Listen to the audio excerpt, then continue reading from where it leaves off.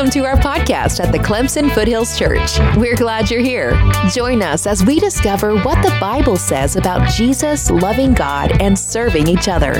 Feel free to visit our website at clemsonfoothills.com and find us on Facebook at Clemson Foothills Church. At CFC, we're just a group of people following Jesus and helping others do the same. So hopefully this podcast will be useful to you. Now let's dive into the episode for this week.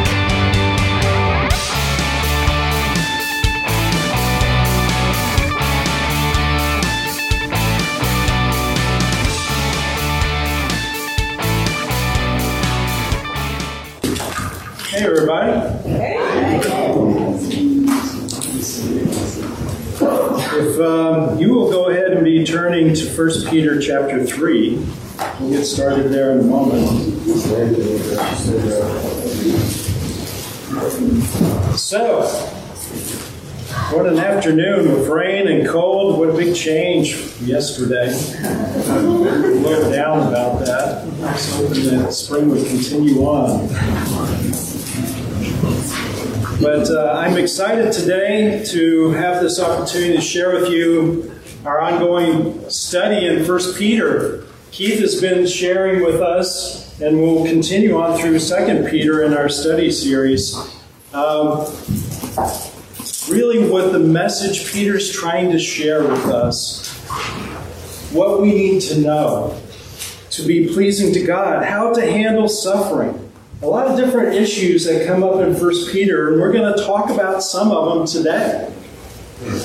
But before we get started, I just want to recognize, the Winships are on a vacation, having a little time away. His birthday is tomorrow, so you might want to say happy birthday to him. And I do want to recognize my son-in-law, KJ, had a birthday this last week. Wish you a happy birthday, KJ. And I'm probably missing some other folks. I do apologize. But if you have had a birthday or anniversary or some special day this last week. Anniversary coming up. All right. Well, congratulations. 23 years. Amen. That is awesome, Butter. That is so cool.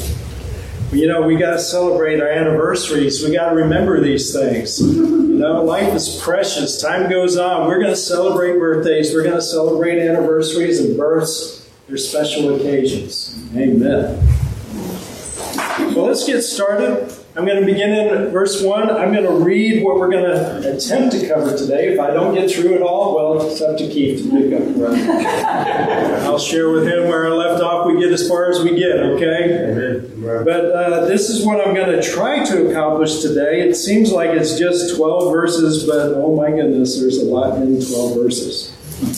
So beginning in verse 1, likewise, wives, be subject to your own husbands, so that even if some do not obey the word, they may be won without a word by the conduct of their wives, when they see your respectful and pure conduct. Do not let your adorning be external, the braiding of hair and the putting on of gold jewelry, or the clothing you wear, but let your adorning be the hidden person of the heart, with the imperishable beauty of a gentle and quiet spirit, which in God's sight is very precious.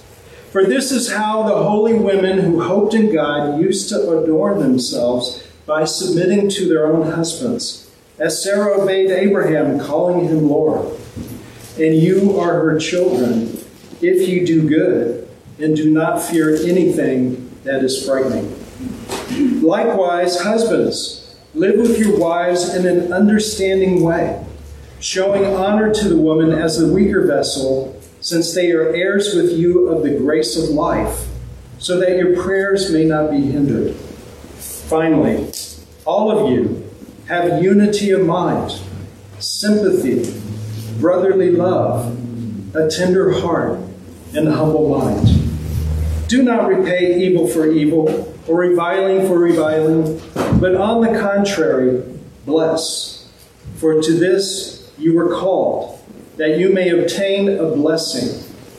For whoever desires to love life and see good days, let him keep his tongue from evil and his lips from speaking deceit. Let him turn away from evil and do good. Let him seek peace and pursue it. For the eyes of the Lord are on the righteous, and his ears are open to their prayer. But the face of the Lord is against those who do evil.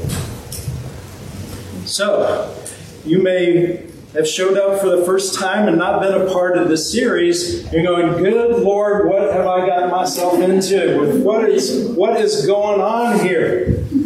Women, men, people need to act a particular way.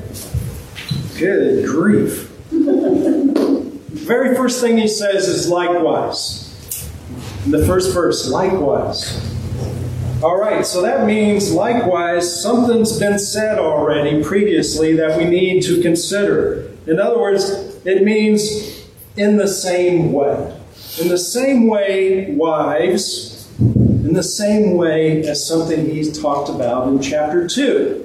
So if you don't remember what we talked about last week, or you haven't read chapter 2 recently, we're going to review just a little bit so we can all arrive together at the same place. Okay? So in 1 Peter chapter 2, verses 9 through 10, what he says, in our review here, but you are a chosen race, a royal priesthood, a holy nation, a people for his own possession, that you may proclaim the excellencies of him who called you out of darkness into his marvelous light. Once you were not a people, but now you are God's people. Once you had not received mercy, but now you have received mercy. So obviously I'm skimming. I'm not reading all of chapter 2. But what I wanted to do is zero in on a few ideas here. The first thing is we have a king. If you are a disciple of Jesus, you have a king. He is Lord. God called us out of darkness, and he brought us into his marvelous light. He made us his people. You have transferred from the kingdom of darkness into a kingdom of light if you're a follower of Jesus Christ. You have to acknowledge, I have moved. I am moving away from darkness. I am moving into light, and I have a king. We are called to be holy. We are his possession. We belong to him. And we are called to proclaim him to this lost world. We have a purpose. So that's a little review there, but then he goes on and he says, and this is the likewise part, he says in verse 11, Beloved, I urge you as sojourners and exiles to abstain from the passions of the flesh which wage war against your soul.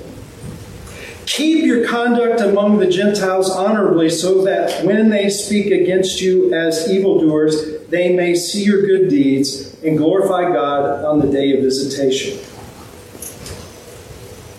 All right, wait a minute.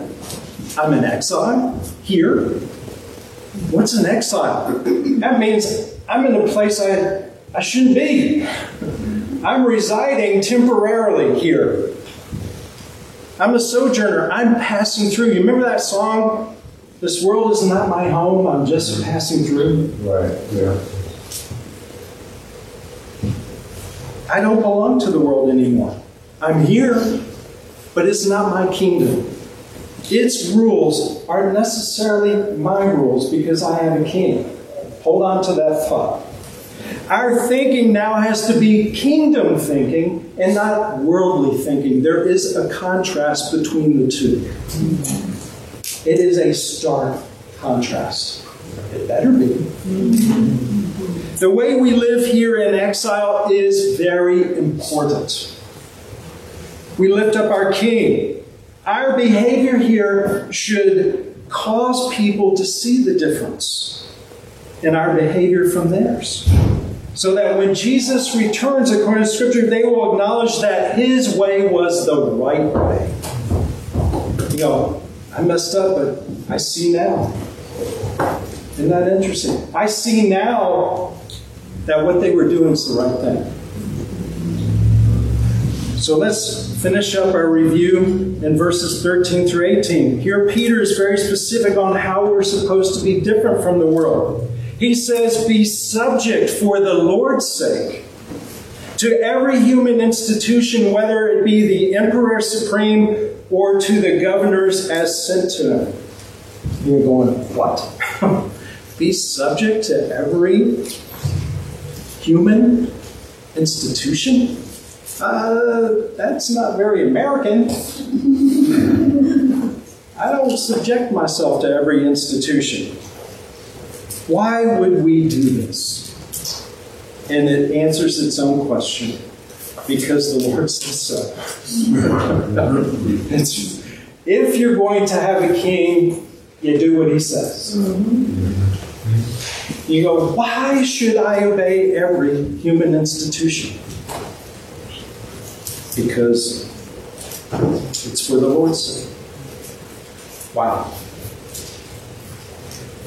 Verse 15. For this is the will of God, that by doing good you should put to silence the ignorance of foolish people. How you behave makes a difference to God. It makes a difference to the people around you.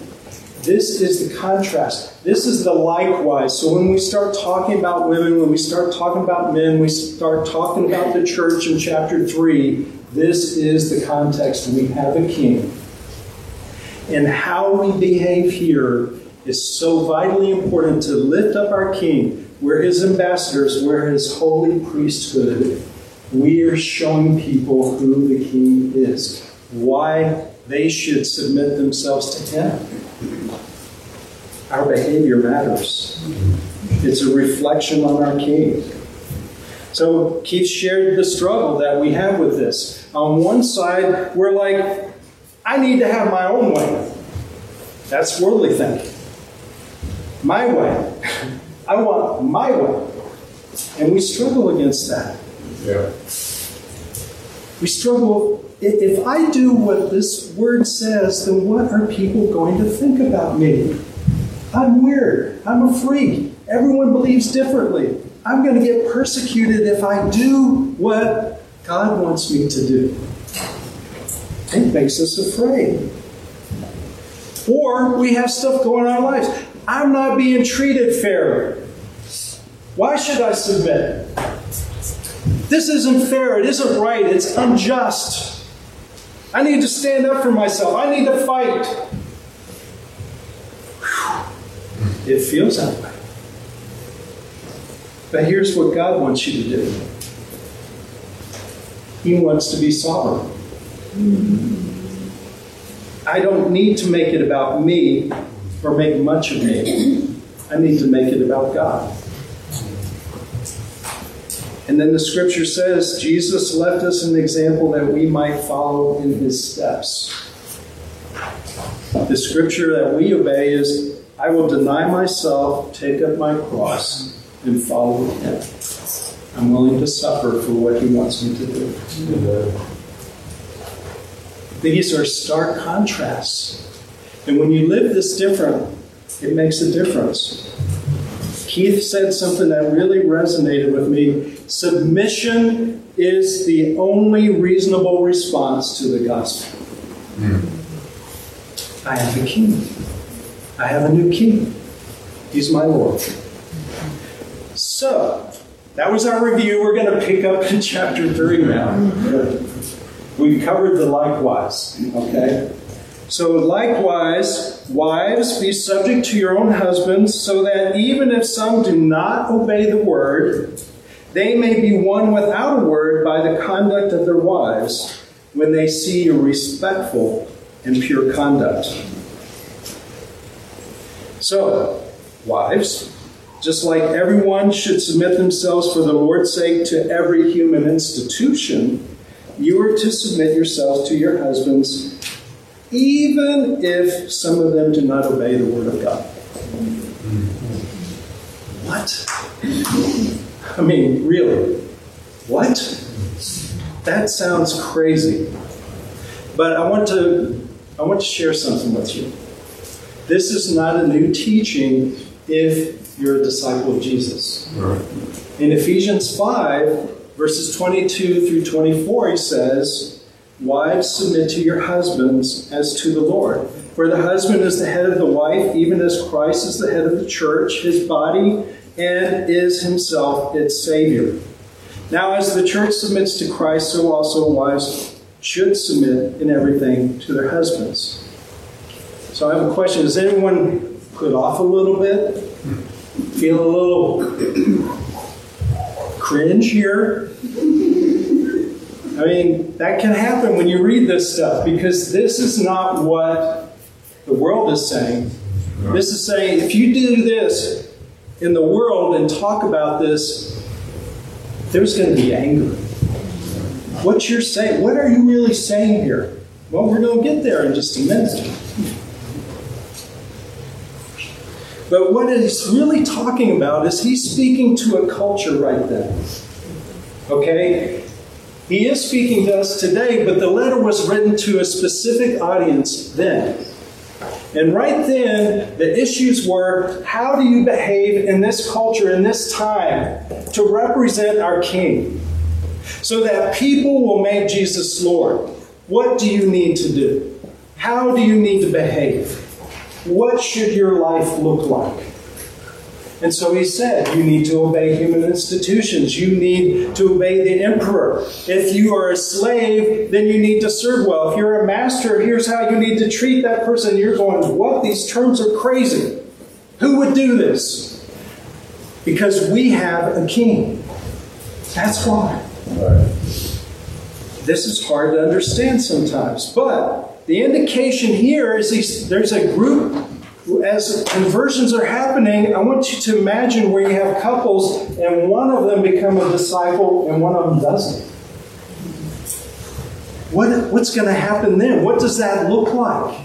When you have one person that says Jesus is Lord and one goes, nope, I'm not going to do that.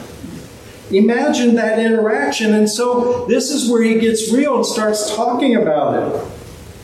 I mean, don't you think between husbands and wives, if your wife became a disciple and you didn't, what you'd be afraid of?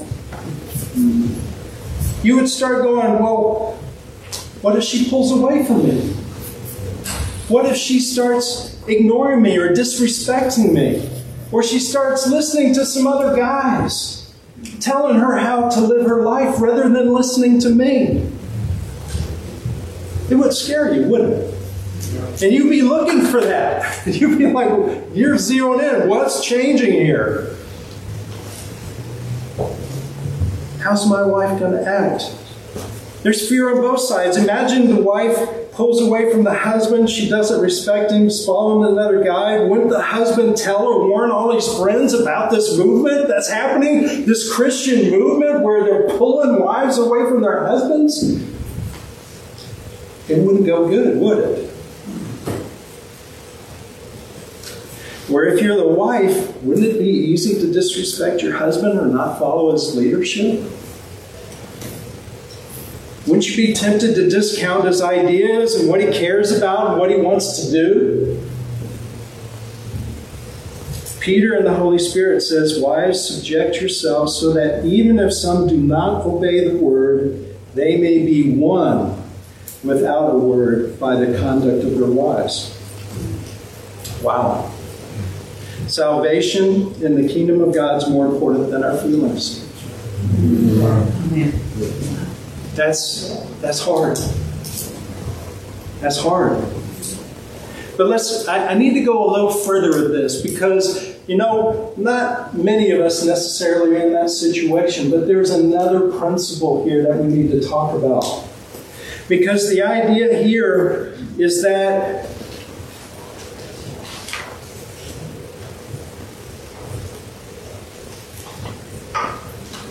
sorry, I jumped too far ahead here.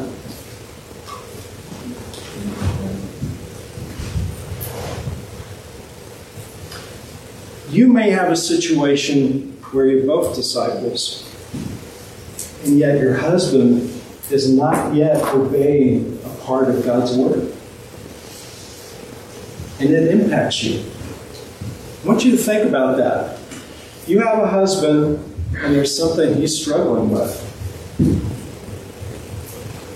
Think of how that can be an excuse to be disrespectful, to not be submissive. There's something in his life. He hasn't submitted to God yet. He's struggling. Maybe it's struggling with denying himself. Maybe he doesn't help with the kids or help you with work.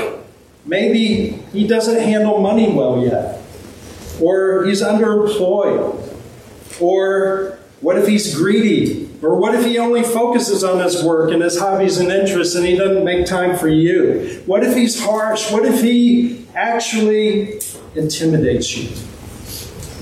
You go, a disciple? A Christian? Oh yeah. Let's be real here. A husband could be that way. He's not completely submitted himself to God's will yet. He's learning. He's maturing. He's trying to get there. Okay? I hope he is. But what we're talking about is, what does the wife do?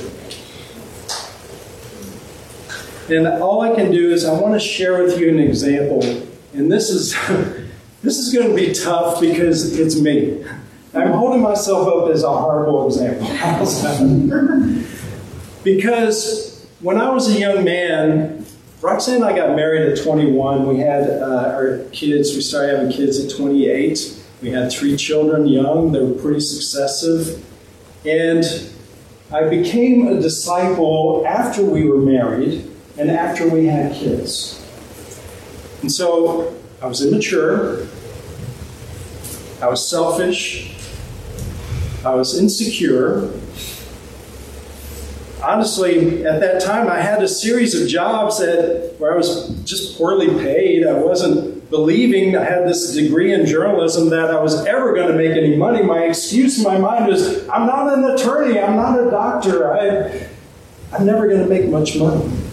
And I would, therefore, pre-make decisions because I was afraid of taking any risks that would put me in that situation to make more money. Isn't that weird? Mm-hmm. At that time, we had a little 2-bedroom condo. We had 3 little kids. And Roxanne wanted to be home with the kids. She wanted to raise them. She wanted to take care of them. And I didn't make any money to make that happen. And she had to go to work. And she was afraid. She was afraid because of the situation of how I handled things. It scared her. And so she felt like she had to provide. She felt like she had to be the one to make things happen. If we didn't have enough money, she had to get the additional job. She had to pay the bills. She had to handle those things. And at the same time, you have these other desires. I don't want to stay in this little condo. I want a nicer house. I want to have a car that's decent and will drive. And you start thinking that perpetuates some issues. And we're talking about 2 people going to church every Sunday. Okay? 2 people that want to obey God. But I have issues. She has issues. And we have to work through these things. Look, this was going on and I was ashamed. I really was. I was humiliated in many ways, but very prideful. You can be all of those at the same time. Ashamed, angry, humiliated, and prideful. Wow. What a noxious thing that is. So, I was angry Roxanne didn't respect me.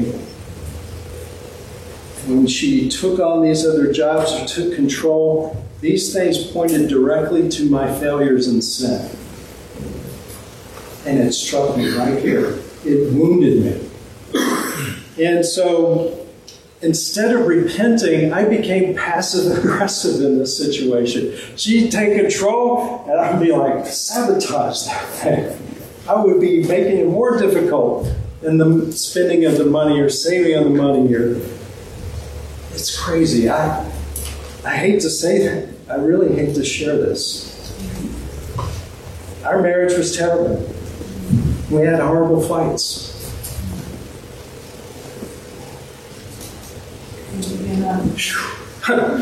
Each of us blamed each other for the situation, and we both were right. I felt so trapped, I had no clue how to get out of the situation. I really didn't.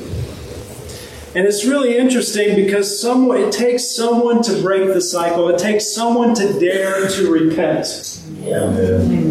One person starts it, it changes. It starts changing things. Right. And I'll never forget, this was one of the scariest days of my life. Roxanne came in and she said, I quit. I went, what? She said, I'm done. I'm done fighting. You leave. I let you leave. That was even insulting me. You let me leave? Come on. But she was saying, okay, I'm going to submit to you. You lead us. And if your decisions lead us to the street, in the streets we're going to be. If we need to be in a trailer, we're going to be in a trailer. You're going to lead. I'm going to trust God. That was terrifying to me. That scared me so much. I can't imagine. I didn't even think how scared she was to make that decision, but it terrified me. You mean I have to be responsible? I have to live the role that God's given me? Oh my goodness. Turn with me to Ephesians 5, verse 25.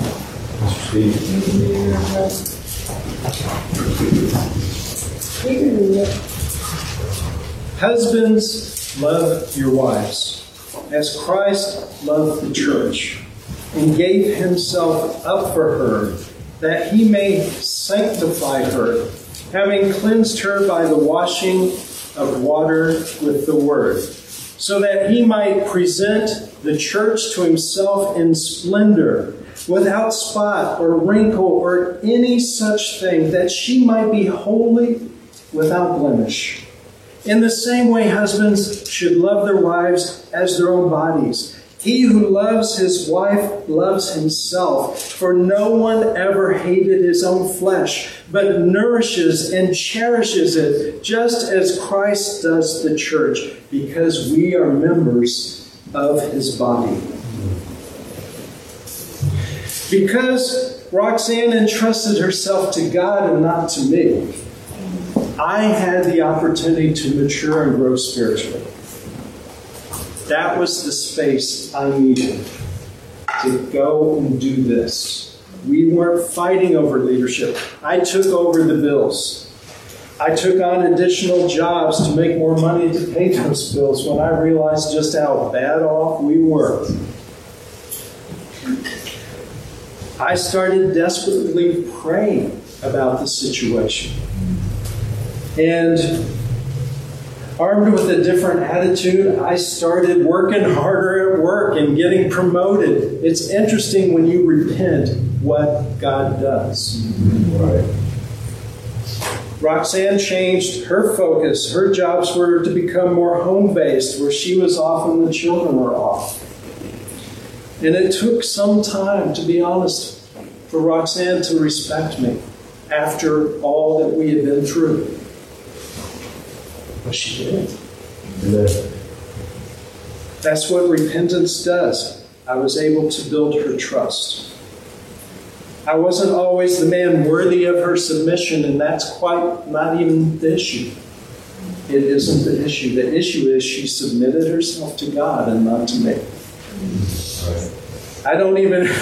really know if I am worthy of that submission now, but because she's obeyed God in this area, I can give this testimony.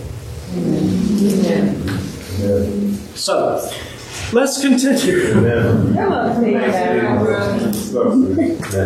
Verse 3. We're making lots of progress. All right. So, do not let your adorning be external. The braiding of hair and the putting on of gold jewelry or the clothing you wear, but let your adorning be the hidden person of the heart, with the imperishable beauty of a gentle and quiet spirit, which in God's sight is very precious. For this is how the holy women who hoped in God used to adorn themselves, by submitting to their own husbands, as Sarah obeyed Abraham, calling him Lord. And you are her children if you do good, and do not fear anything that is frightening. Why is Peter addressing how women dress? Why is that coming up? Is looking nice a sin? Should I make myself look plain? Is that what God wants? Is he saying, I can't be outgoing? I can't be a little loud? I can't be funny? Don't discount the message because of some triggered objection. Okay? Don't go there. What is he saying? God is concerned, ladies, about your heart. Amen. About your values. Let's ask a few questions. What is your focus in how you dress? Why are you adorning yourself? Why are you trying to enhance your appearance? Are you trying to one-up someone? Are you trying to generate some interest from a guy? Are you trying to dress for success? Hide your aging? Ooh, I'm getting everything. God is concerned about your heart. What is going on in here when you adorn yourself? It isn't an issue of making yourself look good. It's an issue of why. He says, let your adorning be the hidden person of the heart, with the imperishable beauty of a gentle and quiet spirit. This is precious in God's sight. I would like to do something precious for God. When you think about that, God so values something. This is precious. So which is more adorning? When you look on the inside, okay? Let's do a compare and contrast, because this is real life. We're talking real stuff here, okay? What's going on in here? Is it attractive if you are anxious, if you are agitated, when your mind is racing all the time? How does that present itself from the heart? You see what I'm saying? Because the heart and mind, those are the same things here. How you're thinking. I'm agitated. I'm anxious. My mind's racing. I'm emotional. I'm overwrought. I'm feeling fearful. I'm insecure. I need to protect myself. Those things, if they're in here, it's coming out. Right. It's coming out. And that's not how God wants it to be for your heart. The way He wants it is that on the inside, you're at peace. He wants your thoughts under control, not out of control. He wants your trust to be in God, that He will sustain you, that He will provide for you, He will protect you, that you have all that you need, that He is enough. And you can focus on doing good.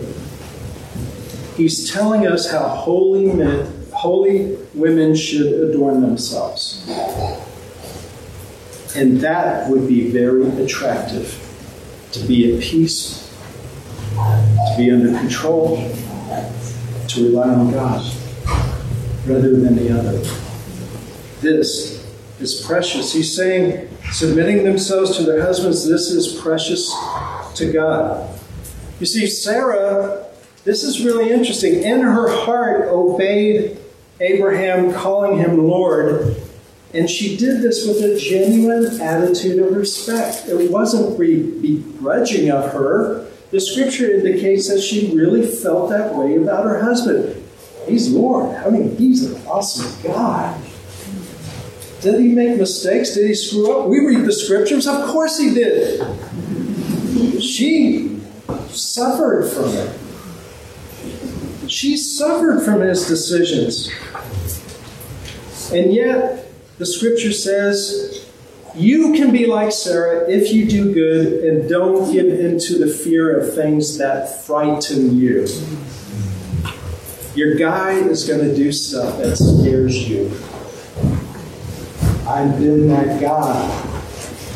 You can be like Sarah if you don't give into your fear. Time for another likewise in verse 7. Likewise, husbands, live with your wives in an understanding way, showing honor to the woman as the weaker vessel, since they are heirs with you of the grace of life, so that your prayers may not be hindered. Okay, see, in the same way. Okay, and then we get to finally in just a moment. Okay? Husbands, men, what would it be like trying to show you respect with the way that you act? Just ask yourself that question. If I had to submit to me, what would that look like? How easy is that? Imagine what it would be like to submit to someone who behaves like you.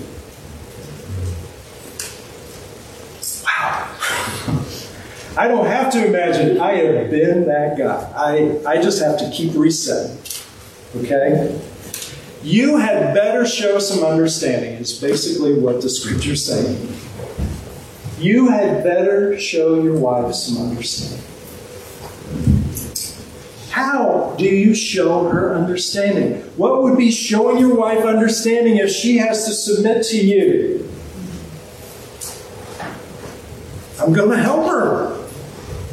I'm going to support her. I'm going to provide for her. I'm going to listen to her. Amen. I'm going to be sympathetic when she has something to say about me. I'm going to let her rest sometimes. I'm going to take on some of her stuff at times. Encourage her. Give her companionship. Set her a spiritual example. Honor her and acknowledge her worth. That would show some understanding. Look, guys, if you don't do these things, how are you going to be able to have a great relationship with God? Right. That's what the scripture is saying. You can't have a great relationship with God if you don't show your spouse understanding. Right. You know what you're going to get? Conflict, despair, depression, separation, loneliness. Yep. You just, as a man, can't be right with God if you're not treating your wife with honor that she deserves. See, the reason this scripture is here is we share this journey together towards heaven. It's not an individual. We share this. We're walking this together. God wants this journey to be a blessing to both the husband and the wife. So finally, all of you have unity of mind, sympathy, brotherly love, a tender heart, and a humble mind.